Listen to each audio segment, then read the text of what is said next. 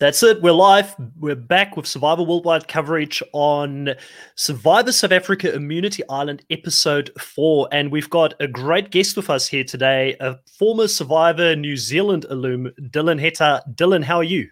I'm good. Thanks for the Survivor NZ shout out. Rest in peace. Always in our hearts. We'll continue to, put it out there that Survivor NZ is something that we'd love to see again. And I've got my own theories. Maybe me and you, Dylan, will do a different podcast one day on why Survivor New Zealand worked or why it didn't work, what they could do differently in the future. I'd be super open to something like that, just to have like a brainstorm and put it out there, because I'm still in Auckland at the moment. I still would love for it to come back so that I can have a chance to apply for the show. it'd be nice for it to come back. I mean, everyone in South Africa is now talking about All Stars, and I'm like, wow, it'd be really great if we could talk about All Stars. But so one can dream. Yeah, and I mean, there's a lot of hype around doing a potential international crossover. This specific Survivor South Africa season is now showing in Australia on Channel 10 or 10 Play at least, and a lot of the Australian Survivor shows are now starting to show on Mnet over in Survivor South Africa. So there's a lot of crossover talk. So how great would it be to have like an international themed season with New Zealand All Stars, Australian All Stars, and potentially South African All Stars all together under one brand. I don't know if the US would want to do it because they'll probably think they're above it, but I think that yeah, you're not wrong. It'd be great. I think like South Africa and Australia thing could happen. It'd be nice to get an invite to the table as we're from New Zealand, but we're from a discontinued franchise, so maybe not. Yeah, well, expectations are here, but who knows? 100%. And you've been super active on Twitter following the season, really getting involved in the online conversation about Survivor South Africa. So that's why I reached out to you, because I noticed that you were tweeting at a lot of the players at the moment. What have you been thinking of the season so far? How do you think that Survivor South Africa is doing with this Immunity Island twist and theme as a whole? Ooh, I think South Africa Survivor really, it just never misses. It's always like the last 3 seasons, or the last 2 seasons, I should say, and then this season now. It's just been very consistent. Casting has been really consistent.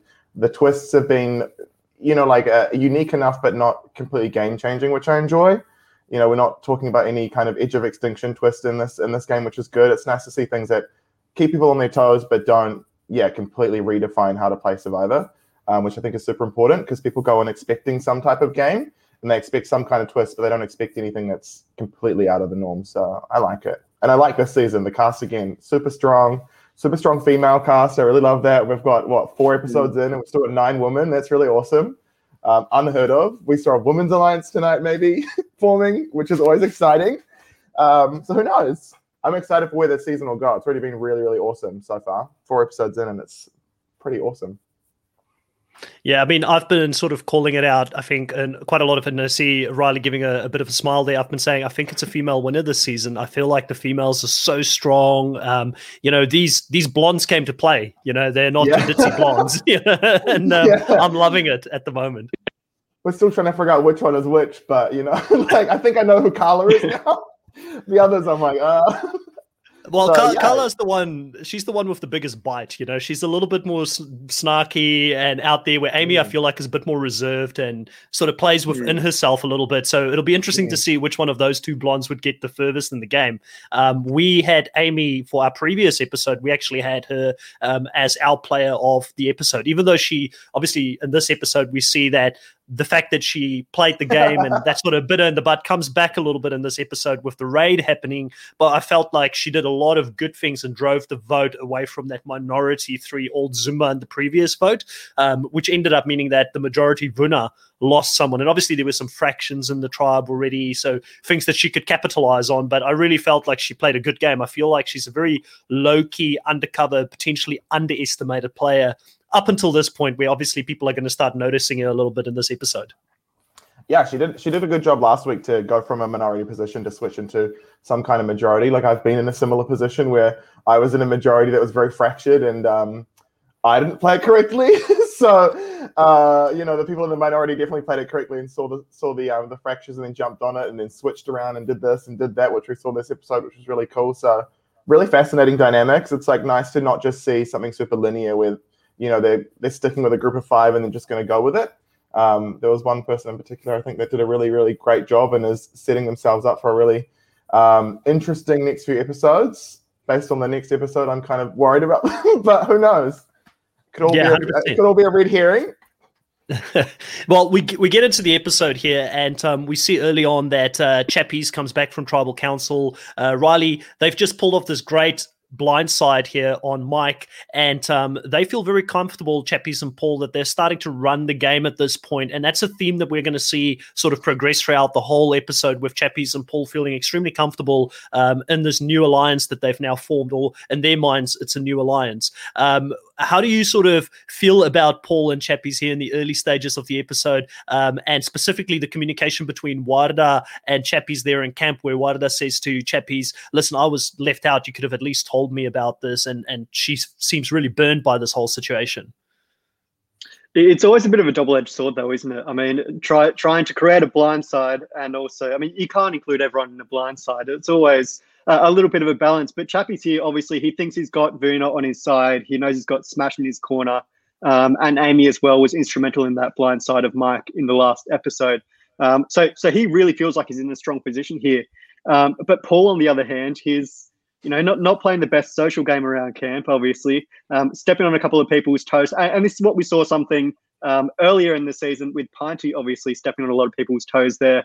And being a little bit domineering in camp. On the other hand, Paul was being a little bit lazy, and that's starting to rub people the wrong way. And what we're starting to see early on here is Amy is really starting to feel as though she's not sure whether she wants to progress in the game with Paul, because she sees him as someone that might be someone that isn't someone she can work with down the track, and someone that's a little bit lazy and starting to get a couple of hits against him. Whereas it's increasing his target a little bit. So it might be someone for her to get out and obviously increase her standing in the game, and potentially even bring in Carla and Water there, as you mentioned there earlier, Dylan, to create a potential girls' alliance. Yeah.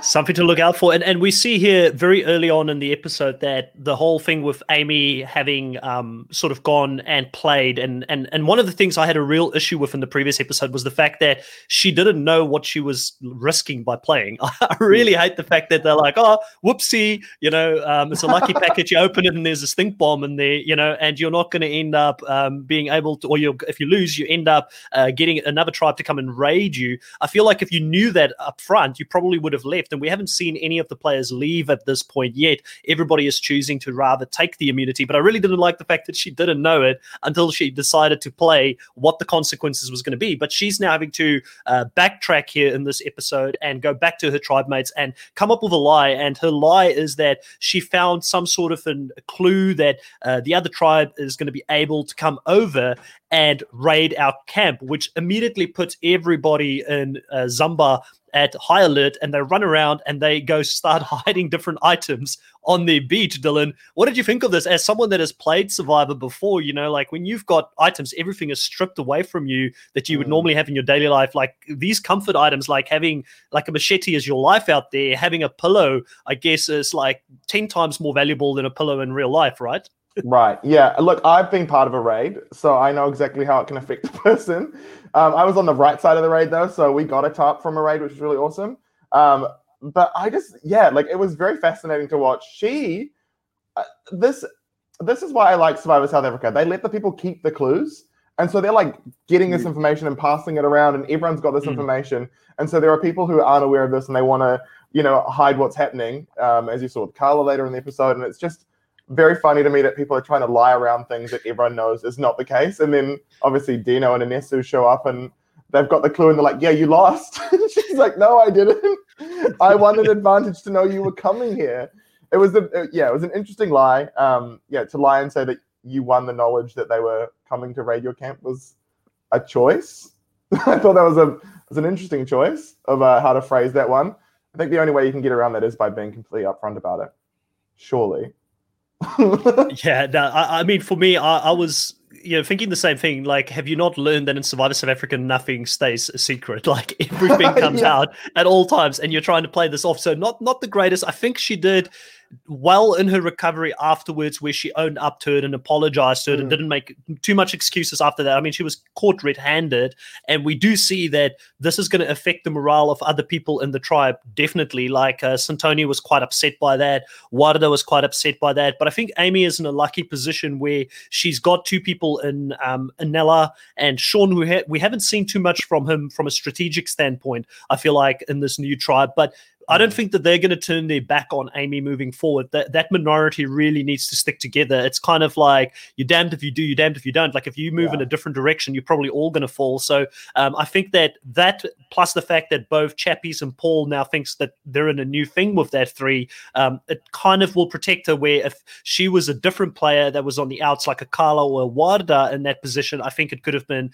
potentially detrimental in a game like Survivor, where you're looking for any excuse to vote someone out. Yeah. This could have been that excuse to get them to actually go and vote Amy out. But I found it really funny here, Riley, where Dino and who was it? Dino and Nesu go over to the tribe, and they're like, no, you need to give us anything that we want, and they're trying to like say no and bargain. I guess technically by the rules, if you went to hide it, you're not preventing them from getting it directly. You can say go find it. It's a treasure search. I'm not going to physically stop you from getting it, but you still have to find it. So I guess that's still within the rules. But there was a lot of controversy happening here, a lot of animosity between groups here, and I'm very interested, Riley, what will the long-term effects of this be? Because obviously you see Dino and Anesu take this information back to their own camp and go and talk to their own camp about the dynamics there, and Anesu specifically realizes or notices that Paul has suddenly grown in confidence. He didn't have this confidence in that first tribe, but he's kind of like almost leading the tribe at this point.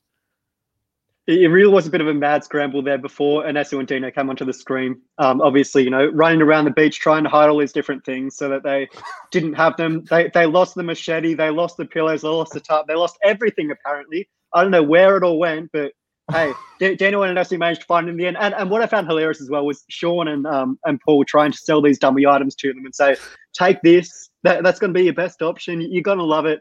Just so great to see from Sean and Paul. But to answer your question there, Chris, Anesu did go back to the tribe, obviously, and said, they are fractured at the moment. The Vuna are in the minority. Chappies and Paul have flipped against Carla and Wada, and obviously eliminated Mike there in the last episode. And they actually see it as a bit of an opportunity to unite as the new Vuna tribe. Teriso says, it's a chance for them to all come together and, to have no animosity between them. And obviously, we haven't seen them test themselves too much.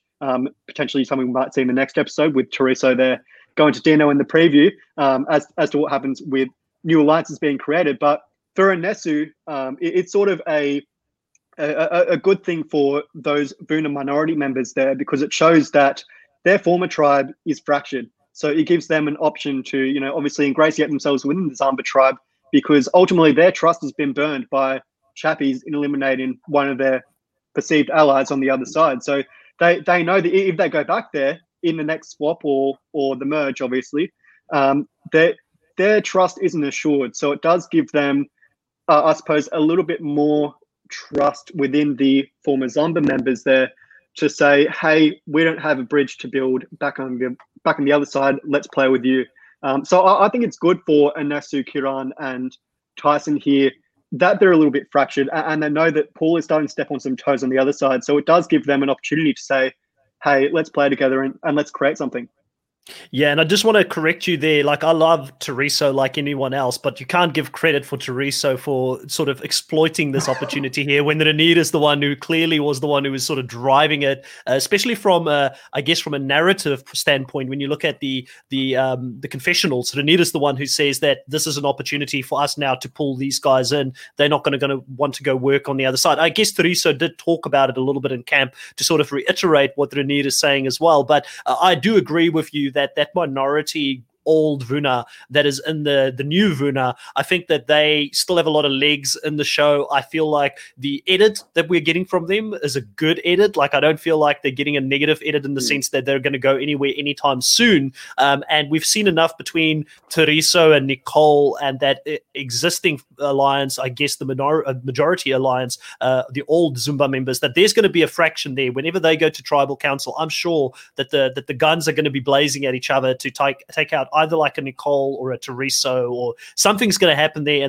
And let's not forget Tyson's got that idol, so he's got a bit of room to maneuver on that side. I do want to backtrack for 1 second and just point out one thing I noticed, and I will admit I noticed this in my second rewatch of the episode. I wasn't that great that I noticed it immediately when I was preparing to do the exit interview for Paul. And guys, I've already done that. That was a great exit interview, and it will be available on Sunday on our channel as well. I noticed that Anesu, on her way out, talks to Paul and says, "Tell Chappies that I'm still with him."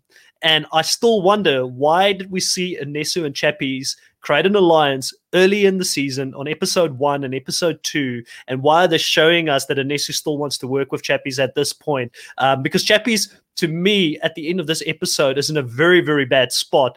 But I'm wondering, Dylan, do you think that there's a little bit more that we can see potentially happening there, and Dylan, Anesu, and some of those old Vuna members pulling something back later in the game if there's another swap? Well, I mean, it was interesting when obviously Mike got voted out because, he was in a majority position on his tribe. And I think there's a lot of like non-verbals that happen out when you're on the island. It depends on like obviously how much your crew is willing to like keep you separate at challenges. But I know for me, when I was playing, like a bargaining chip was always, okay, cool, I'm going to tell you what's going to happen on the other side because I know it so well. And if this happens, then you have to do something for me. And so, like I said, this person's going to go home. When we get there, if that person goes home, next tribal council, we can work together because you know that like you're in danger. And I think when Mike went home, it signaled to the guys probably. I can't remember. Is it the Zumba tribe? The one yes, like yeah. Dino, Kian, and Teresa are obviously on the bottom. They've identified it many times in confessionals about feeling on the bottom. And so I think it signals when Mike goes home on the other side, it signals to them, okay, cool, like it is kind of a fresh game. Things are mixing up. I don't exactly have to stick with my original tribe here because it's only like they're probably going to spend a lot more time in their switch tribes than they will their actual original tribes. So building something really strong here is, I think, really important. And yeah, who knows? Dino's still got, not Dino, Chappie still has his diplomatic immunity. So if he's feeling, super uneasy about what's just happened, he could jump over at the next immunity challenge and, try something out over there, especially if Paul's communicated back that Anesu still wants to work with him. That could provide some numbers on that side for that minority. It's all fascinating. Yeah, I'm loving it. And I mean, you sort of brought something up there to me now, just by thinking about it. If you were to talk in between tribal lines, kind of like what Dino tried to do in the first episode, very unsuccessfully, trying to talk to Paul, who didn't have much of, I guess, a say in that tribe and where things were going to go. By the way, I also asked Paul about that, and if Paul was aware that Dino was trying to get his attention. So that'll also be in the exit interview, just to plug it there and tease it. So go check it out, because I'm sure a lot of people want to know.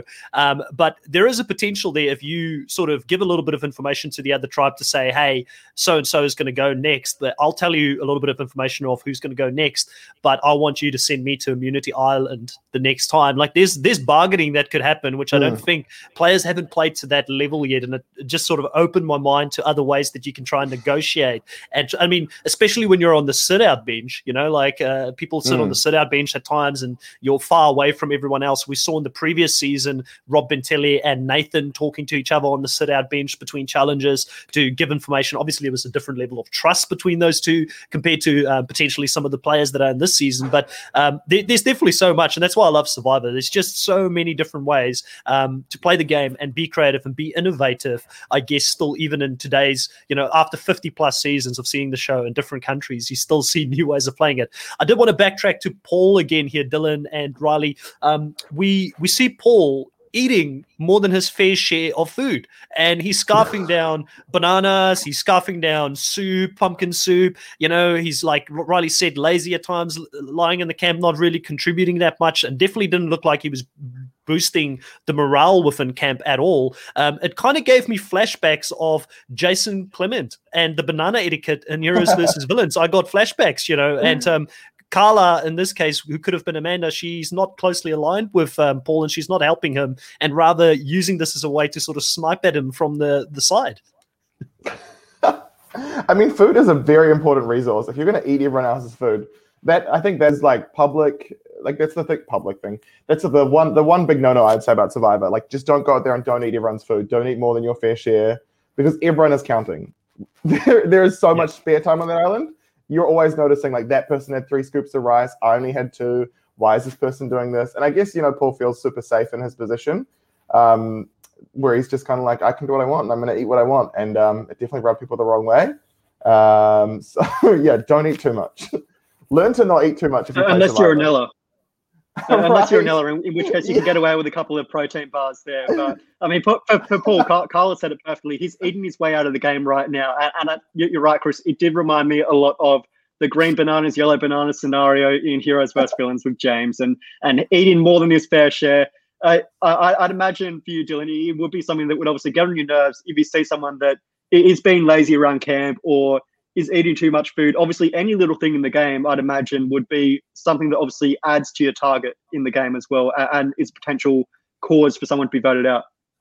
Yeah, it's the smallest things. It's like, oh, we've got a pineapple and we've cut up a pineapple and this person's had 2 slices instead of 1, and you're like, like, do you want to do that? Everyone's asking, like, can I have this slice of pineapple? I'm like, yeah, you can. We have to vote on it, but you can have it. Yeah, no, 100%. And I think that it's just the oldest thing in the book, really. You look at Paul, he's a big, muscular guy. He's built well. He's not used to not eating a lot of food, going out there, struggling, not preparing himself properly for it. But again, there's other people like Chappies out there that still needs to eat his fair share, and he's a pretty physically dominant big guy as well. So it's not even fair to his main alliance member in the tribe as well.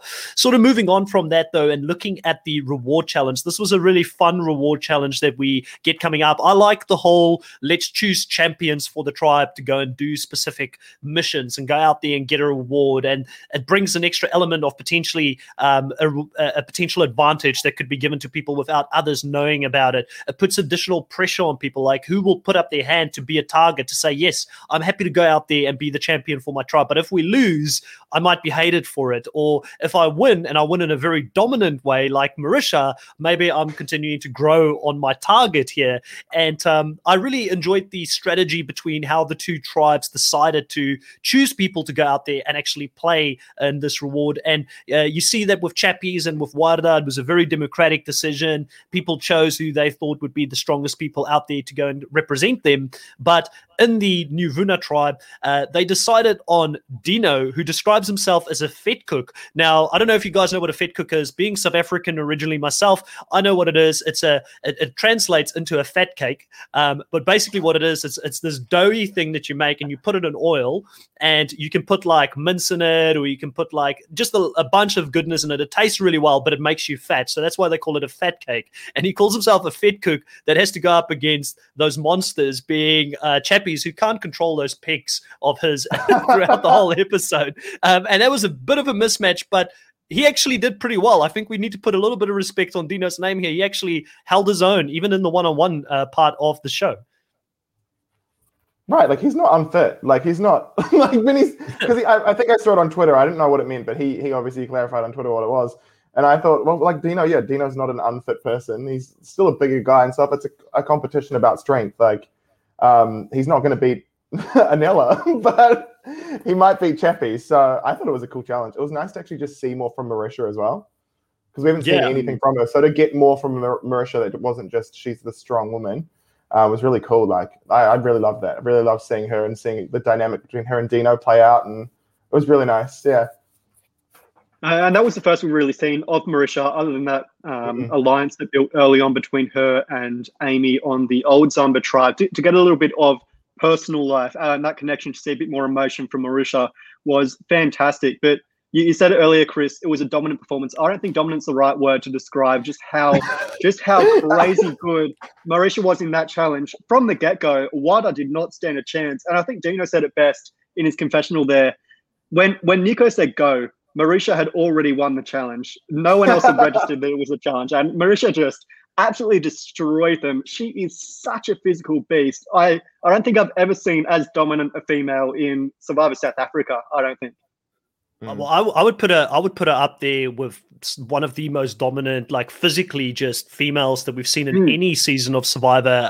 Up there with like a Natalie Anderson type of. She's got that same build. She might even be a little bit stronger than Natalie Anderson. I don't know if she necessarily has the same overall. Like she definitely doesn't. I have to be careful here. I don't want to like throw shade at anyone, but she doesn't have like the overall skill set from what I've seen so far that Natalie Anderson has, because she's a winner and she's someone that's done extremely well in the show. And I don't at this point think Marisha is winning the show based on what I've seen from the edit so far. But I agree. It was great to see a different side of her. It was great to see that she was doing it for her daughter. Obviously those kind of things, bringing the emotion into why she was out there to challenge. But I also wanted to put a little bit of respect on Wada's name. Chappie said it best, no female would have won against her going out there. And another thing I noticed with Wada is that she's really tiny. She's short. And that post that they were having to push was at her head level. Like, I mean, it's just a kind of a center of mass type of situation where you just don't have the ability to push. If it's up at your head, you're just not going to have the same strength if you actually go in at a chest level on that bar. So she was at a disadvantage in that sense. Plus, even if she did have that advantage and she could grow on the island and actually push it, she would still have really struggled against someone like Marisha, who we've been saying throughout the whole season could probably beat all of the girls and half of the men, to be honest. Like, I think, and we even see this here because she goes up against Chappies, and even Chappies on there, you know, I think there was pretty close between Dino and Chappies in that first round, and Chappies just got the momentum on him. But it's a pretty tight competition between those two, and it's enough there with Marisha and Dino together to actually win this challenge. And I think Dino was probably one of the most surprised people out there. And by the way, I love Dino's self-deprecating humor that he keeps bringing in. You know, like the decision was made on who had the biggest ass, on who to go out there and who could potentially push. I think that, you know, Riley, I've been very hard on Dino a few times on this podcast. Lots of positives from this episode. Yeah, like a lot of positives. No, I was really impressed by him. His social game is really coming through at the moment, and just seeing how he's interacting with other people. He's clearly sort of gaining momentum, I would say, within the hierarchy, even of his own alliance, because every time he goes out there, he's got good news. He brings back some great items from the other camp, brings information back to his tribe, and in this case, decides to pick 10 different items from the reward challenge, not taking anything for himself, and also then having the presence of mind to display that to his tribe so that he can gain extra trust with him to say, hey, I didn't backstab you guys. And the ability to have those clues and bring them back to camp on Survivor South Africa, I think, is something that is going to maybe make people a little bit less likely to make those sort of deceiving plays if they go to dilemma, because they know now that, you know, if Dino's bringing back that clue to camp, there's something tangible they can bring back to show, you know, what happened there. But it did offer Dino and Marisha obviously a big chance to bond there. And Marisha sort of said there that she hasn't really bonded with Dino as yet, despite all the time they had together on Zamba Beach. So to have this opportunity to come together and potentially build another alliance, not only for Marisha, but Dino as well, it does improve their stand a little bit in the game, and gives Marisha someone else to play with other than Nicole. And again, Dino sort of improving his standing within the old Zamba tribe there, now that he's starting to ingratiate himself with someone like Marisha and create those social bonds. I was really happy with how Dino played this, in choosing to take back the clue and obviously take all the items back, so that there was no deception at all. And I mean, the tribe really seemed very happy with Dino obviously bringing back all those goods as well. Yeah, what has your sort of view been on Dino up until this point, Dylan? I saw you guys making some nice Twitter snipes there at each other, as you do. What have you thought of his gameplay so far? He was an early season favorite prior to the season starting, and I think he's had a pretty rough start so far, but he's starting to gain momentum. Right. Yeah. It's interesting because I know Dino, so it's like it's always hard to watch a season with someone that you know on it. Okay. Yeah. Yeah, I find it's jarring, I think, just to watch it back and be like, oh, because everything that Dino does, I'm very critical of, but I don't want to like say a lot about Dino because I don't want to come off like I'm giving Dino too much attention, because obviously it's expected that I would, you know, support him, which I do. His first episode performance was shocking, to say the least. But no, yeah, like we say, he's been building his way up, and he's still in a very precarious position, I think. But I think he's savvy enough to get himself through it. He knows enough about Survivor, and he's got the self-awareness as well to, like, I think, get himself through it. He needed that first episode, and he needed that immunity just to, like, chill himself out, I think.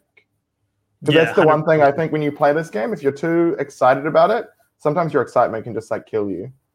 Yeah, I mean, I look at Dino and Rhaenyra as kind of like the same archetype on the season, and they just so happen to land on the same tribe, and they're both super fans, And in fact, you've got, I think Dino is supported by Luke Toki, it's his man in the season, and Rhaenyra is supported by Dave Gannett, it's his man in the season. So they both have like a horse in the race, and there's like a friendly wager going on online between those two on who would go the furthest. But I feel like Rhaenyra has done everything right at this point in regards to he's the super fan. He's someone who knows a lot about the game, but he's very much downplaying his threat as much as he can. And the only person so far that has noticed that he's a threat is Tereso, which, again, I don't know if Tereso will take a snipe at him directly because they need Rhaenyra at this stage in the game because of his, physical dominance. He's really underplayed, I think, his mental strength in the game up until this point. He's not put himself out there to do any puzzles or do all of that. And he seems like a lot calmer. Like even in this scenario, like I said, in this episode where he's trying to bring and galvanize everybody and bring them together against this tribe, that's a great move by him and sort of seen as the leader in that old Zamba tribe there. And then secondly, also when they have to go out to do this reward, he's saying, oh, I'm happy to go out if you guys want me to go out, but then still having the presence of mind, and obviously Tyson calling it out there as well, that if I do go out and do this reward challenge, I might not be able to help in the immunity challenge. So maybe that's not the smartest. So that tribe for me, the Vuna tribe with Rhaenyra included, they're thinking at a different level compared to Zamba, who just seems to be a hot mess at this point. every season needs a hot mess express. Okay, we need that, and so Survivor South Africa will always provide a hot mess express. So I'm happy that we've got it. But yeah, you're right. Rhaenyra is playing such a good game, a really high level gameplay. I think he could go deep, but I reckon he's going to get sniped so easily. Someone's going to know. Yeah. He's already getting called out as it, and so yeah, I think someone like Amy will work with him as long as she can as well, because they've obviously got their little thing that's going on, and who knows, maybe Amy takes him out. Maybe I'm just dreaming about the woman just taking over the season completely. I definitely 100% I have been strong on there's going to be a woman that will win this season, but my spidey senses keep tingling around a specific person that just keeps getting confessional time, keep getting key words that they say in regards to like, this is why we're doing that. We see different people talking to this person, and that person is Tyson. He's very under the radar, very low key at the moment, but I'm starting to notice more and more that Tyson is getting screen time even when he's not a part of where the central planning is happening at the moment. And this is just a symptom of having watched too many Survivor seasons up until this point, that I look out for these little things as the fan that I am. And I'm telling you guys, don't sleep on Tyson. I think he's a dangerous player. And we were really low on him coming into the season. We didn't think he was going to do as well because he was talking about wanting to come on it for the experience and being a part of the production because he wants to get into production and TV. And I thought he was there for the wrong reasons. But this guy's a gamer. It's almost like the preseason stuff now is becoming a bit of a pre-game as well. You're putting stuff out there for people to read about you, or you're just putting that energy out there at least. Because there's been a lot of stuff in the preseason press that has not come into fruition. Like Santini said that she was going to be a person who worked exclusively with men, I think, because she just didn't trust women. And this episode, she, fronted an all-women's thing. So it's funny what the island will do to you. A bit of starvation and a bit of desperation will make you do some crazy things. But love to see it. It's exciting that you pick up on Tyson as well. It's like, I think back to Michelle from Korong. She never went to tribal council in the pre-merge, but she still was receiving confessionals every episode about what was happening in the game, because you still have to present your winner in some way. And so if people are getting shoehorned into episodes, it bodes well for them, I think. He's on my You mentioned there the pre-game aspect, and it's something we've seen on your season of Survivor New Zealand. Obviously, there were two contestants in particular that knew each other outside of the game.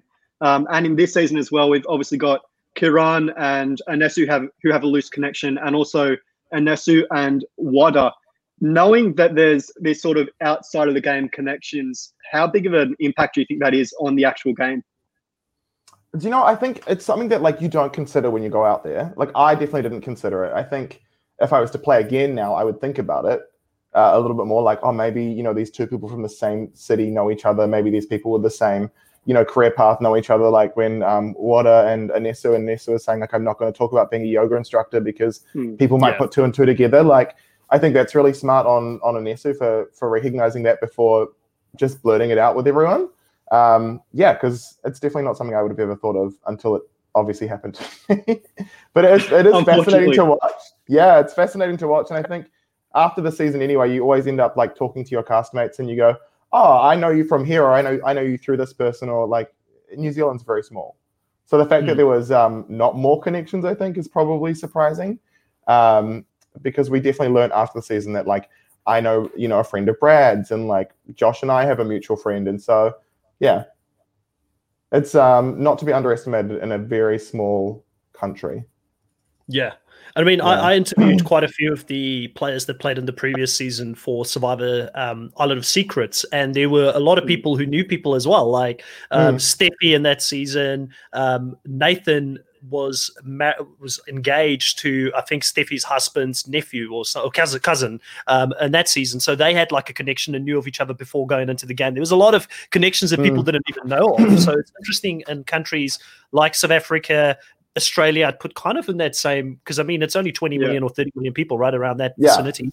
It's not big countries like the US where the chances of that happening is a lot less. And then New Zealand only being 5 million people, or a little bit less than 5 million people, chances is super likely if one person is from Christchurch and another person is from Christchurch, they're going to know each other, because Christchurch is not that big. As someone who's lived there for 4 years, you know a lot of people. And especially, I think it was even more so for me because I was the token South African, so everybody knew who I was. Back then, there wasn't so many of us over here as there is now. But, so very, very easy to make those connections. And I do think it plays a big part of the game. And I'm very high on Anesu. Anesu was my preseason favorite, my preseason winner pick. I still think she's playing a good game. Her and Tyson being closely aligned. Like, I mean, it could be that Tyson and her goes all the way. Who knows? Like, it's early stages here. But at the end of this whole reward part, to bring it sort of back to the episode, we do see them take that food back, and obviously that's going to be some sustenance for the team. There's a lot of different great rewards like beef jerky,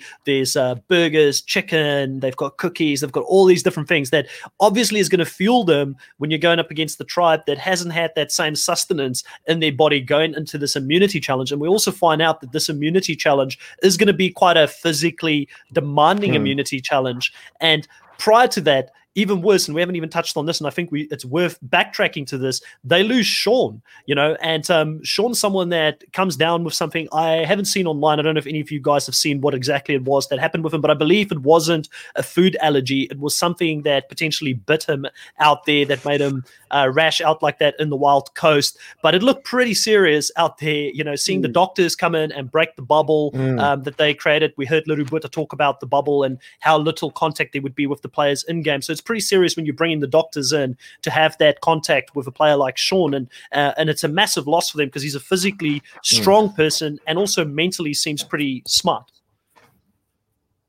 Right. Yeah. I don't know, huge physical loss as well. Yeah, huge physical loss for Sean. Obviously, not being able to compete in that challenge. And Nico kind of says to him at the start of the challenge there, "You can't compete," and he says, "Well, not even in the puzzle." Can't compete at all, Sean, but it's unfortunate to lose him, obviously, being a strong member. And we did see that, obviously the Zamba tribe struggled there a little bit in terms of getting the blocks back. So to have someone like Sean, who is this big unit, if he was fit, it would have been fantastic for Zamba, obviously, to give them that little bit of extra grunt, I suppose, in terms of fetching those blocks. But really scary to see players always, having trouble with, food or bug bites or whatever it may be. To have that, obviously, potentially see someone medevaced was always scary to see, because we obviously want all our players to, have the best chance to succeed and actually to be able to play the game fully and not have to, go home prematurely. Yeah, and Chappie sort of narrates a lot of this, and he says, for people who think that Survivor is not the real deal, look at Sean's body. It is pretty brutal out here, and something like this can take you completely out of the game, and it's something that you didn't prepare for. I mean, Sean was someone as well who started this game off in such a precarious position, and he nearly ended up leaving the game in the first episode, and he's worked his way back up, and he's slowly but surely getting that momentum. And he says that as well, just to be taken out by something he did not plan for in the game, it's pretty heartbreaking to see. But luckily it does look like he's started to recover after they give him the cream there that he needed. I think it might have helped a little bit, and also getting some rest. And I do think the other thing I wanted to touch on prior to going into this challenge was a really bad one on Paul as well, when Warda and Chappies comes back, not bothering getting out of the at Camp Dillon, sleeping throughout all that, not showing any interest. Like, Paul, to me, just doesn't look like someone throughout this whole season. I mean, I've spoken to the guy, looks like a nice guy outside of the game. And obviously, when you're there, it's hard. You've got cameras on you. You're not eating. But in the game, he did not look like he was just that interested in creating social bonds with people or playing the social game. I don't know what game he was playing, because he did say that he was a fan of the show. Yeah, like it's hard, obviously, because you watch it back, and like I think now that I watch Survivor, I watched it almost through.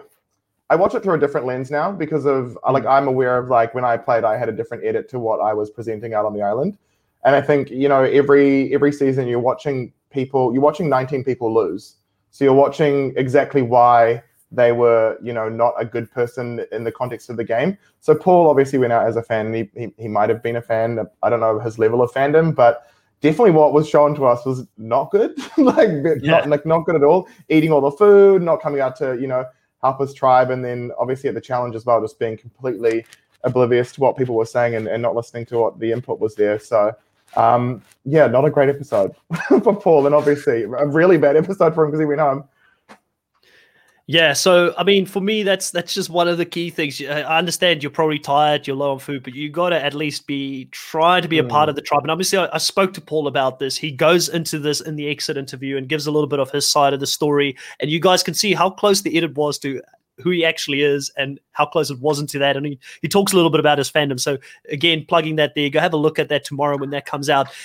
So we have the immunity challenge coming up, and we find out that it's going to be one of the classic Survivor immunity challenges where you've got to go and collect these big square wooden blocks, and you've got to maneuver them back into your end zone and then build a puzzle-like staircase with these blocks to get up and win the immunity challenge. And throughout the first part of this challenge, obviously Chappies does a little bit of his normal banter and trying to get psychologically in their head by saying that, them being full, they might be slow and lethargic and they're not going to perform, but them being like low on food, they're running on fumes, they're high and alert, and that's going to give them an advantage. And I love whatever Chappies does. I love it. Like, just bring it for me, because I love the extra showmanship that comes with it. I love the banter and the basically, for a lack of a better word, shit talking that's happening, because we see that a lot in Australian Survivor, and it's one of the aspects that I really love about Australian Survivor is the banter between tribes before you go and actually do the challenge. And I want to see more of this.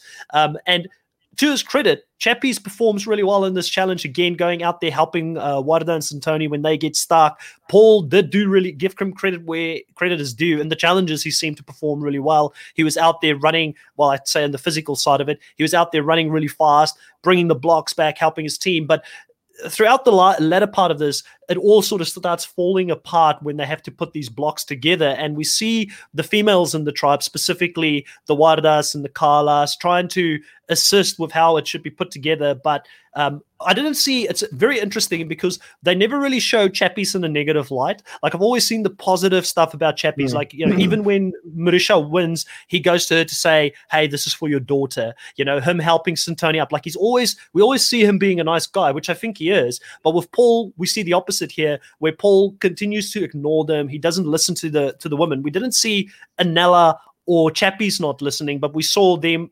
approaching Paul a lot in the edit and him not listening to it. So really pointing the target and showing us why he's going to get voted out there. But I'm sure there was a mixture, because there wasn't just one guy. Paul wasn't the only guy that was putting those puzzle pieces together. There were also Anella and Chappies. And it just seemed like the communication was off, where with the other tribe, things were going smoothly and they were communicating pretty well throughout this, with Ranid and Dino sort of taking a lead and putting the puzzle pieces together. One thing I want to point on there is Santoni obviously being someone that has struggled a little bit of challenges. Immunity Island really does give her an advantage in the game, because typically you'd think that the weaker perceived member in the tribe would be one of the first to go. But Santoni has obviously been to Immunity Island, and she's had that opportunity there to build leverage in the game, which I think has assured her chances of actually staying and building those relationships. It's given her a little bit more time, and obviously added another factor in the game, whereby despite her being the weakest member, she's someone that can always be sent back to Immunity Island, get more advantages, and obviously she can also use those advantages she gets to build those relationships. So while Santoni obviously is someone that hasn't been the strongest in challenges, which would usually be something that bites her in the back, it's actually kind of working in her favor here, knowing that she has this opportunity where the other tribe can send her to the other island at any point, keep her in the game, which gives them a potential advantage in the next challenge, but also, it improves her standing as well. So it's interesting to see how the weaker challenge members in this season are sort of being kept in the game, whereas some of the stronger members like a Paul or a Mike are being sent home. Yeah, well, let's talk about who actually does get sent to Immunity Island in this specific instance, and you see Vuna selecting for Carla to go to Immunity Island, obviously clearly knowing that Carla and Warda are both on the bottom of the totem pole currently in that tribe. And it was quite interesting that Carla is the one that they save, opposed to a Warda who we know has connections with Kiran and Inesu on that side. There wasn't a real big fight put up to try and get Warda saved opposed to Carla here. But obviously, tomato, they had to save one of those two girls. And Carla is very happy about the fact that she's now sent to Immunity Island. So they didn't choose to save Santoni in this case, which is contradicting kind of a little bit what you just said. But I think that the level of gameplay has sort of moved on now, where it is more about how do we help the minority on the other side so that we weaken the majority, and that the minority potentially would want to work with us if there's another swap or if there's a merge down the line, and if they make it to that point. So Carla goes off to Immunity Island, and she does something here, Riley, that me and you didn't expect we would see very early on in the season, and that is that she actually ends up not playing the game on Immunity Island and keeping her vote. Dylan, did you ever see anybody making this choice? It's a very, I guess, selfless choice in the sense that she was trying to go back there and help Warda, and it shows that potentially Carla is someone, if you could get her on your side, I mean, she could be a ride or die for you. She'll run the game with you all the way because she's willing to put her life of her game in your hands, basically. Well, that's the thing. Like a decision like that really can make or break Carla and like the trust that she builds with people. Because if someone was to do that for me, if someone was to come back and say, no, I've given up my chance at safety just to come back and help you vote, because like she said at Tribal Council, 2 votes are better than 1. It's still, if it was only 2 votes, it would have really sucked for them. But it shows a lot of trust in that game. Anything you do to show trust out in Survivor is huge, and that's like the biggest way to show trust, that you're willing to give up immunity in effect. Like the only other thing I think you could do that would be bigger than that would be to physically give up your individual immunity necklace in the individual portion of the game. So I think mad props on Carla.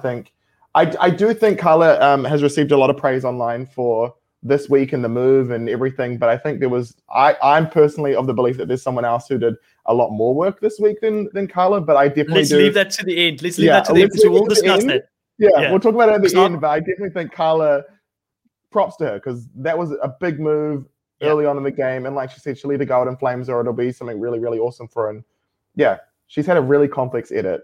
It's fascinating to watch. 100%, because I was, you know what, a couple of episodes, like I fought for Carla to be the player of the week. I think it was in episode 2 when they got Pinty out, and I thought that Carla really directed the vote. I was outvoted in that specific instance by Tony from season 6 and by Riley, who chose Kiran as the player of the week that specific week, which was completely off the beaten track, because I don't even think the fandom was looking at Kiran. But I respect that he was playing in the shadows, and that's what makes this interesting. That's why I like having 3 people in the podcast, because we'll again put it up to a vote. And I think, Riley, this time we'll start with you, so I'm not always the first person to shout out who I think did the best, and then I might be able to break the tie this time. We'll turn the table of power around, and this time I'll have the power. But I absolutely love sort of speculating and looking into it, and I'm the same as you. I don't think Carla played the best game, just as a hint, this episode, but I do think she played a pretty good game and did as many things right. She really rolled the dice in regards to not playing here. But also, Riley, how much of a warning indicator is this to the rest of her tribe now? Because yes, it's great that Warda is quite emotional when she comes back, and it's beautiful to see that someone would put their life on the line for another player in the game. But now people know that Warda and Carla are probably the tightest pair within that tribe, right? Yeah, well, they were in the minority on the other episode, so you kind of got to, respect where Warda is coming from in sort of having that jubilation in the fact that Carla is coming back to camp. And I do give massive props to Carla for this move. It is the most selfless move she can make, and to have that extra number in camp, obviously, and build that trust and help drive that vote toward getting Paul out, I think is huge in that sense. But you're right, it does put a little bit of a target on the backs of Kyla and Water. And I also think the interesting thing with Kyla, her idea was that Santini and Amy are the only ones that have been to Immunity Island. So they must be the only ones that know what the actual stipulations of Give Up and Go actually are. But what we learn is that Chappies knows that from seeing the paper from Santini, that if you give up and go, you lose your right to the immunity necklace, and you then have to bequeath that to someone else. It's absolutely useless to you. So I think it was an interesting play from Kyla there in thinking, okay, well, the girls must be the only one to know I can use this leverage, but then again, it's come back to bite her. Ultimately, though, to build those bonds and really drive the vote with Wada, bring in Amy, and obviously Santini here is the one that really plays a big role in shifting the vote and determining where it goes as someone that's playing in the middle.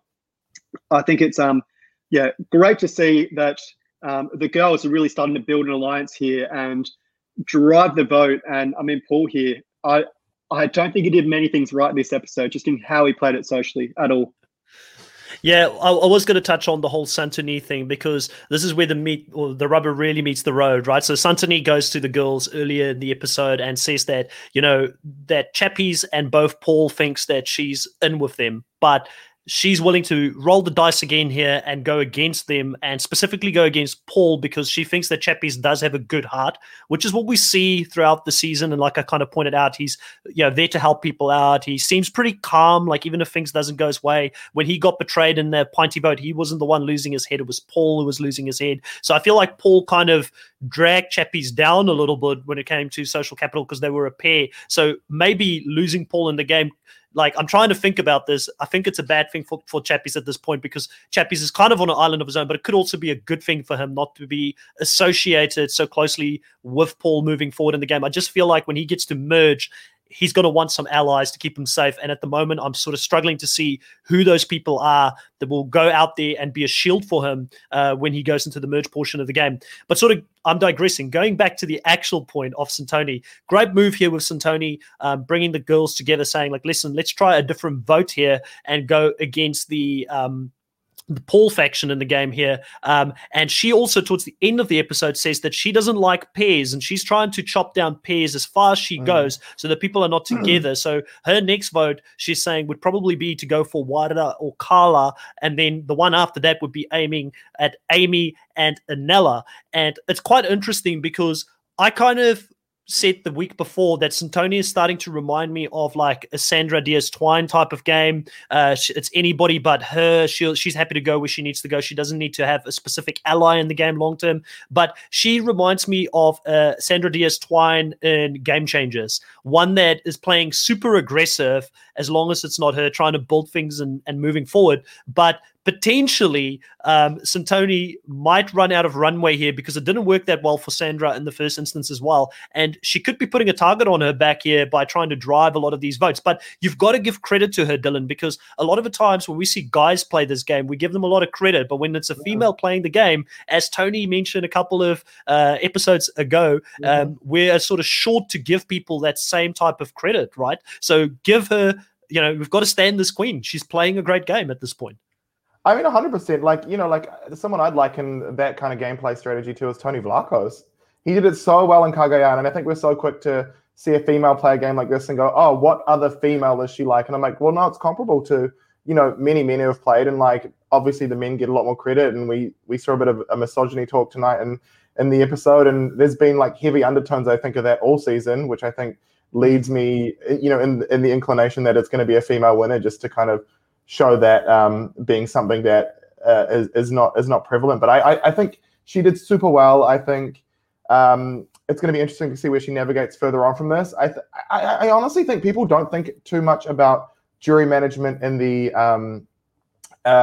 pre-merge, and I think it's a huge thing in the pre-merge to like consider who are your closest allies and which of them can I betray now to propel myself. I think people think, I'm going to keep this person around because I want them as a trusted ally in the jury portion of the game, but you still have to vote them out. So maybe voting out people who you are a little bit closer to, or maybe it's better in the pre-merge because you don't have to rely on them to vote for you, or they won't have a sour taste in their mouth when they're sitting at Ponderosa thinking about who they're going to give their vote to at the end.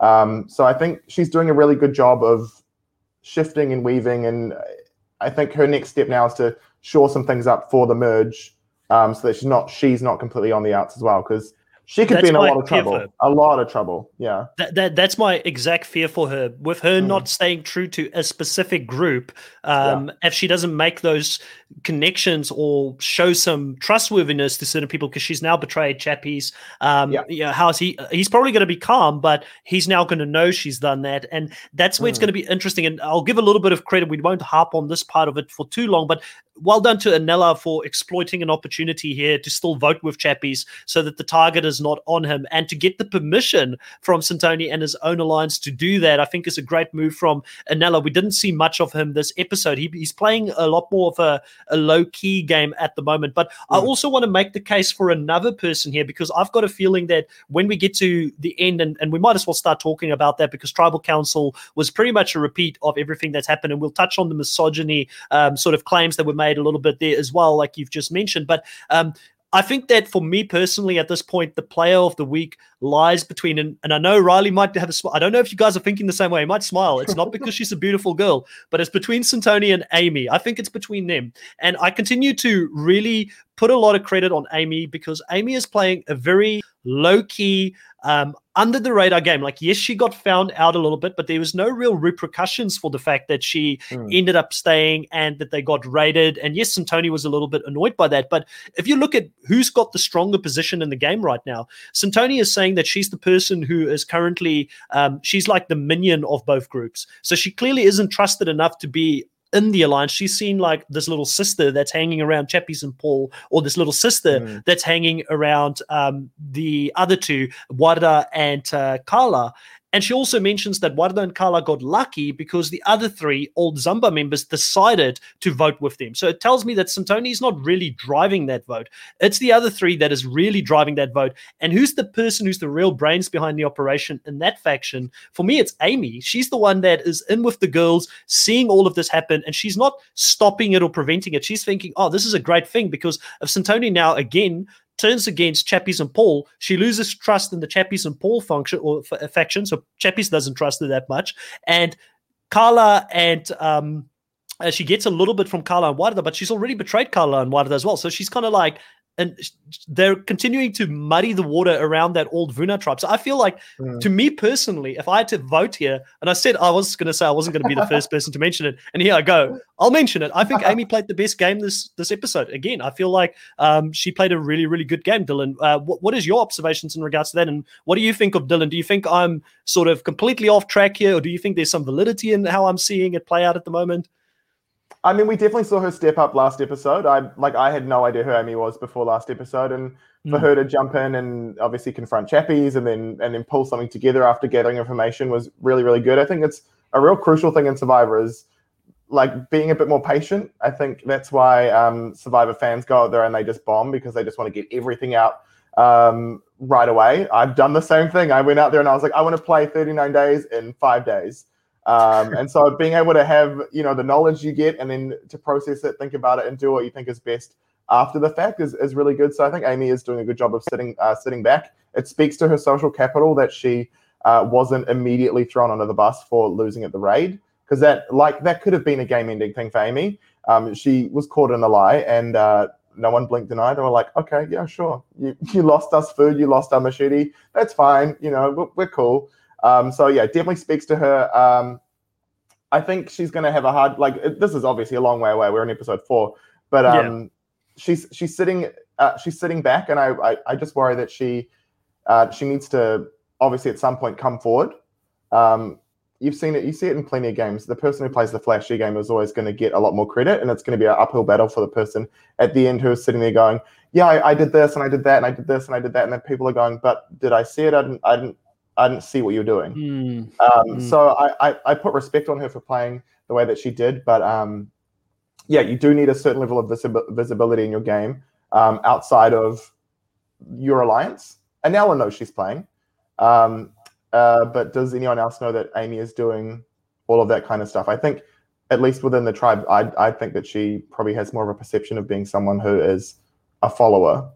I find Santini very, very compelling as a person, and love Santini. Yeah, Santini is great casting. I mean, Santini and Chappies to me is the dream alliance. I want them to work together because I just love them both as characters. So I want them to pull together, and it does look like there's indications like that may happen in the future. I also wanted to put out here, because this is a great comment by Richard in the chat. He says that Anela looked like he was doing pre-jury management in his tribal council vote, because who cares about where I guess Paul's going at the end of the day. But I don't think that Anela was aiming, that move wasn't for Paul, that move was for Chappies, and he wanted to keep Chappies on the side, happy with him. So I kind of get where Anela came from. On my first watch, I was really confused. In the second watch, I was like, actually, he's got a point there, because he's still got to work with Chappies in this next round specifically. So we do go into the tribal council here.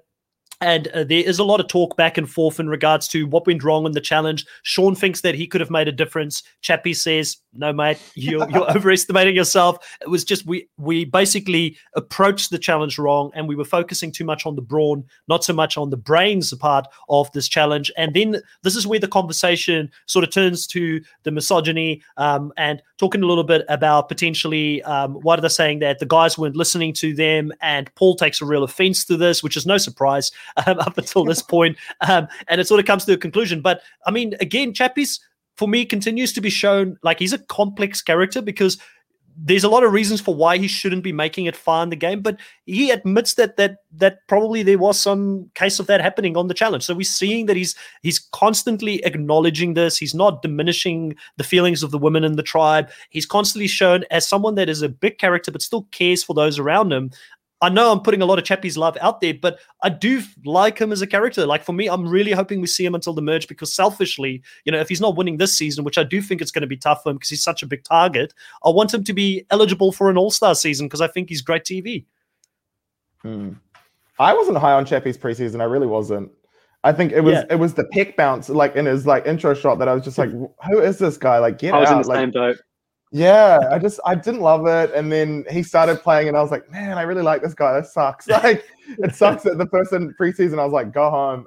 He's so compelling, and it is interesting. I think it is interesting that he is aligned with Paul, and yet he's getting such a positive edit. I don't know what the edit is trying to, whether or not the edit is trying to, hide anything about Chappies is who knows. You never know, but he's getting a really good edit. The way that he approached Santini when they were in the challenge was really cool. It's just those little things that he does is I think are cool. He's not just a typical, meathead. No, not at all. And it's funny because, having had the conversation with Mike, who got voted out, obviously, in the exit interview, Mike said that Chappies was seen as this golden boy. Like, he was perceived as like the Captain South Africa type of person in the camp. Like, for us, he seems a lot more sporadic, but a lot of his sporadic behavior is not in front of his tribe mates. It's in front of the camera. He really turns it up for the camera. So he was seen as like almost like a leader figure for a lot of it. So it's interesting. And he did say that Chappies just is a genuinely really nice guy.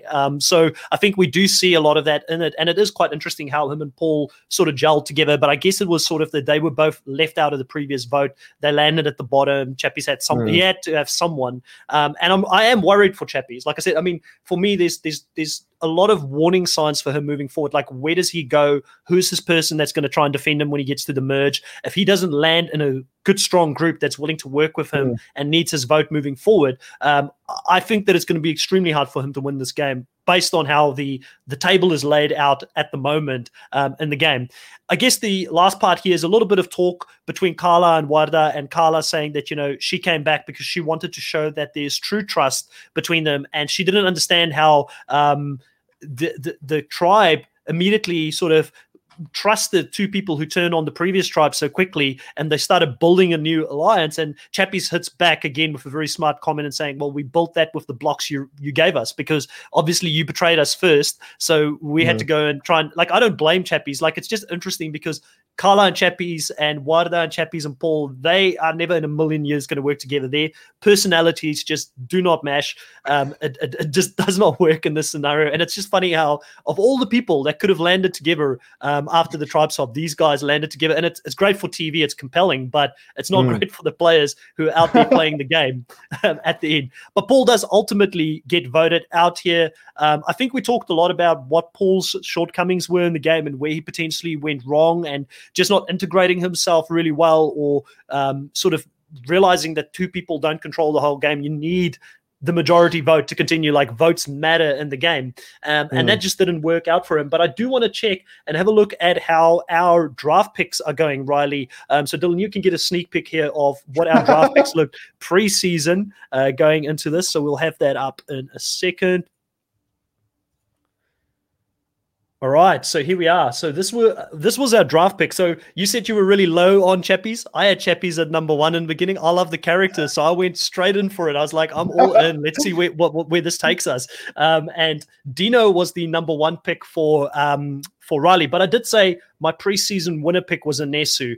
We only picked the girls in the second spot, so she's the one I felt pretty high on, and she's doing good. As you can see, no surprise, Amy's pretty high here as well. I felt very confident that she's playing a good game.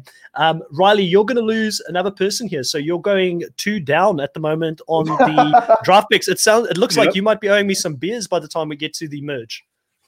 Well, depending on how the lockdowns go, it looks like a possibility at the moment. Unfortunately, there aren't too many strong players in my tribe, it seems, other than really Karan and Marisha and Tyson as well, I suppose. A lot of the players in my tribe look to be a little bit in the minority at the moment. So, look, hopefully they can stage come back before the merge, and I can you can shout the beers. I think I'm really hopeful, but at the moment it's not looking likely. Yeah, we'll see what happens. It's still early days. Anything can happen, but I will say I feel a lot more comfortable. Riley was really high on his team going into the season. He made me doubt. Maybe I was reading things a little bit wrong coming into this, but I'm feeling very comfortable at the moment. I still think Anesu. I do think Tyson is an undercover potential winner, and it would be quite funny, like we said when we did the preseason picks, Tyson was picked quite low. I think he was your last guy's pick in your tribe, actually. So it would be funny if he actually, that shows how we don't know anything about this season, because we picked him pretty low, but he's doing extremely well and playing a good game. I do feel good about Anesu. I do feel good about Amy, but I understand where you're coming from, Dylan. She will have to show what her game is about closer to the end. But I do think that a lot of people forget about what happened pre-merge. I think there's still runway for her to make a compelling case after the merge and really sort of rise from the ashes to sort of claim that spot. And it's interesting because let's not forget she's got the undercover Mafia alliance with Ranir, who is in a pretty good spot in the other side. So there's potential connections that could pull her a little bit further. I've been pretty high on Anela throughout the season. This episode was a quiet one for him. He did, again, do a very smart thing there with the Chappies vote, and again, he got that one confessional, so it's interesting that we're seeing him. I do think he's going to go pretty deep, and I've got our favorite Kwaito Cook sister, like she's known over on, I think it's Instagram or something like that. I've got her on there as well. And I sadly won't be able to tell you guys what that translates into on air, but I'll tell you guys off air what that translates into, because I don't know if there's kids watching this as well. We've also got Jenny in the chat saying that Santoni is the queen. So guys, let's get into it. Let's get into the meat and potatoes. And we'll start off with you, Riley. Who do you think... Well, actually, let's get our guest. Give him the opportunity to go first this time. Dylan, who do you think? Let's put you on the spot here. Who do you think played the best game so far for you in this episode? And I guess looking at this episode specifically and sort of how they're placing themselves moving forward in the game as well. Look, I think based on the episode, I think the person who has utilized all the information they've got and all the social capital I think they have up until this point, the best, I think, is Santoni. I think she's put herself in a really strong position. I think she's the kind of person that traditionally would be taken out very, very early, and Immunity Island gave her a bit of a boost, and she's taken that and used it to the best of her advantage. I think, you look at her and you compare her to someone like Teresa, who on her starting tribe was very easily the first person out, and she was also given a similar thing where it was like, here you go, here's your second chance, do something with it. And I think when you compare those two with each other, Santoni's definitely done an awesome job with what she's been given. Because you can only play within the means that you have, and sometimes you're restricted by certain things. And in Santoni's case, she's restricted physically with how she can compete against each other, so she has to step up in other areas. And so she's really playing the game the best way that she can, and she's looking at peers and she's taking people out.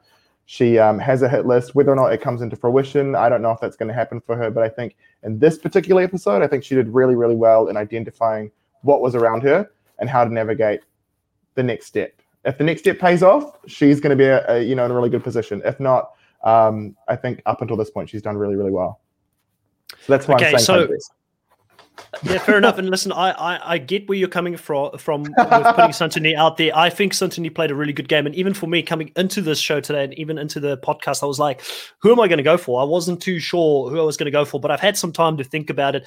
I'm going to go next because I know Riley most likely is going to agree with you. So I feel like I need to put the pressure on and make a case here for Amy. I do think that Amy played the best game. Not necessarily based on what we saw on the edit alone, but because of a lot of the things that I picked up in between the conversations, like for instance, Santini admitting that she's not really in with either of those two groups, which she tells us, and she's the little sister that is annoying both people. So that tells me a little bit more about maybe how Santini is coming across to both of them, because why are two very different factions perceiving her in the same way or putting her in the same spot? Can she find her tribe that will allow for her to become part of a bigger alliance that's going to carry her further in the game? And how I feel like she may be playing, like I think what she's doing is great. I don't want to diminish. Like I said, if it was a guy, if it was Tony Vlachos, I would have been like, king, and I want to give her all the credit. It's not because she's a female that I'm saying this, because I'm going to go for another female who I think just plays a better under the radar game at the moment, who currently controls the other two Zamba members.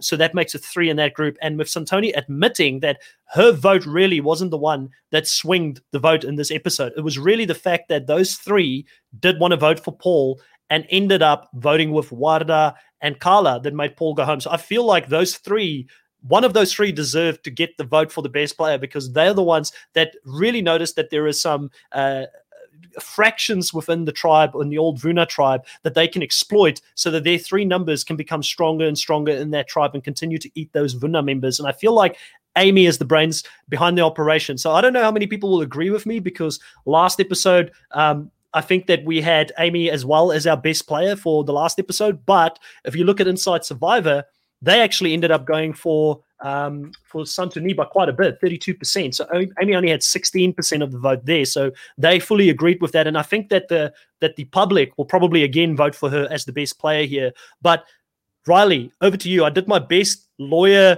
Amy case that I can for this. Who do you think played the best game this episode?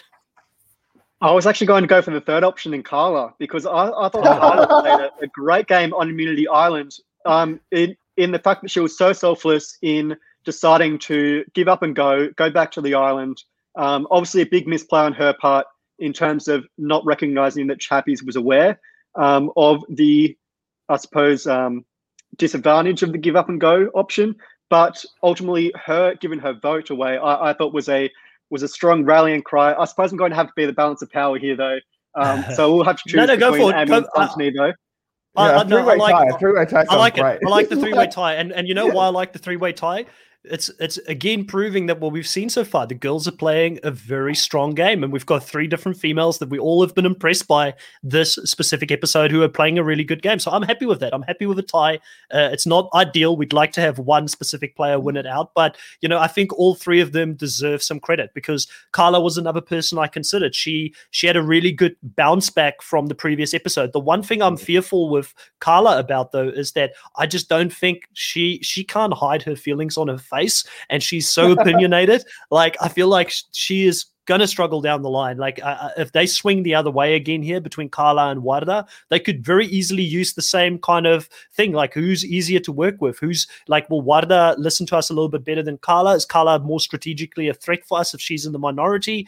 Like, it could very easily go either one of those 2 in the next episode. And I do think that we're going to see Santoni continue to swing in between those alliances. So, yeah, great episode, great cast. Very impressed by how the females are playing this season. I do hope we see Vuna go to a tribal council next, because I want to see what their dynamics look like. They're just getting stronger and stronger because they don't have to betray each other at this point.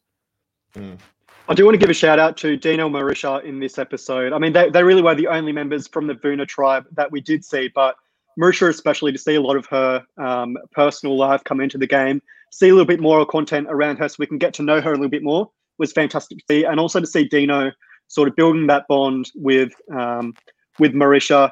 It's another bond for him, and I mean, he was my first pick in the draft, so I'm always going to be a bit of a Dino stan there. But to see him sort of creating a stronger footing in the game from what we saw earlier with those misplays toward Paul and going for the idol and all that, to see him coming up in the game a little bit more is great to see. But yeah, we said it last week, Chris, that Vuna were going to go to Tribal Council based off the preview.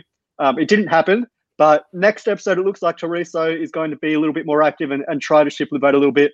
We'll see if it happens, but yeah, really looking forward to seeing how it plays out on the Vuna tribe. And we've got to consider as well that obviously Tyson has the idol as well, so lots of factors over there. And alliances shifting as well to see where people fall on that tribe is going to be really interesting. And Dino and Kihan, I just want to mention there was a secret scene in the last episode, episode 3. I'm interested to see those two as a pair. Where do they shake out? Because it looks like it's going to be a contest between Nicole and Marisha and Dino and Kihan in terms of who relates to the former Vuna members and who gets them on side. Interesting. Yeah, something to look out for, definitely. Now, guys, it's been fun talking to you about this episode of Survivor South Africa Immunity Island. Dylan, it's been great having you on board as well. Give us a little bit of a shout out in regards to what are you doing currently? What can people follow you on? I've got your Twitter, your Instagram, and your Twitch channel, believe it or not, in the description of this episode. So if anybody is watching it, go and follow all of that. Is there anything else that you're also getting up to at the moment? And what are you playing on Twitch? What type of content can we expect from you on there? Oh, well, okay. So I started a Twitch channel because I just thought, like we've been in lockdown for so long, and why not give it a go? I love video games, and let's watch. Like I watch people playing video games, and it's fun. So I thought that was cool. I do a lot of Nintendo. Well, I'm going to be doing a lot of Nintendo, I should say. I haven't started doing it yet. I'm still trying to fine tune everything. Technology is not my friend, but I'm trying to figure out how to make it work. But outside of that, I also run an org now. I got involved with them during lockdown, and I looked at someone running orgs and I said, well, I could probably do that. So let's see if we can do it. And I do that it's kind of infrequent at the moment because life is all over the show. But yeah, it's called Equilibrium. It can be found on my Twitter channel, my Twitter account, I should say. And yeah, if people want to apply and play, it's open. It's kind of like playing Survivor, except you don't have to starve, which is very nice. Play it from the comfort of your own home. That's so much easier to sit here in my chair and comment on how people are playing than actually being out there and doing it myself. So you can do that and also get a little bit of the thrill. So go check that out on Dylan's Twitter page as well, and get the links on there. Riley, I believe you told me just prior to this episode that it's been a while since you put anything on Snuff, but what do you have on the Snuff YouTube channel coming up? Yeah, we're continuing our journey of discussing the winners of US Survivor. I'll be posting Earl Cole's journey to the title of Soul Survivor in the next week or so that's something to look out for. Yeah, really starting to create new content now. And especially in the lead up to Australian Survivor as well, I'll be doing a lot of content on Australian Survivor over there. So something for all the international Survivor fans to go check out as well. Yeah, 100%. So really looking forward to that, and keep an eye out for that, because as soon as we know more about the cast, we will be doing our preseason draft picks and cast assessments if the Australian Survivor gives us enough of an opportunity to actually dive into it before it goes live. Because I know Australian Survivor does things a little bit differently and sometimes drop the cast on us a day or two before they actually go live with the whole season. So it's going to be a mad scramble in that 24, 48 hours before they actually go live to get all that content out to you guys, but we will do our best to do that. Outside of that, keep a lookout on Reality Pop for more Survivor content from Hot Takes. I'm not too sure who Drew's defending this time, but Drew has already defended Michelle's win. He's defended Sophie's win. I do know that myself and Riley are going to be in one of the episodes to defend a very controversial winner as well, who we don't think is controversial. We think they're a pretty good winner. So that's a great series that we've got going at the moment on Reality Pop. And also the Survivor buffs, Adam and Gideon, will be back on next Thursday in the US as well to talk about Survivor US. Be sure to subscribe, hit a like button on there. And as always, see you next week. Thanks, guys. Bye.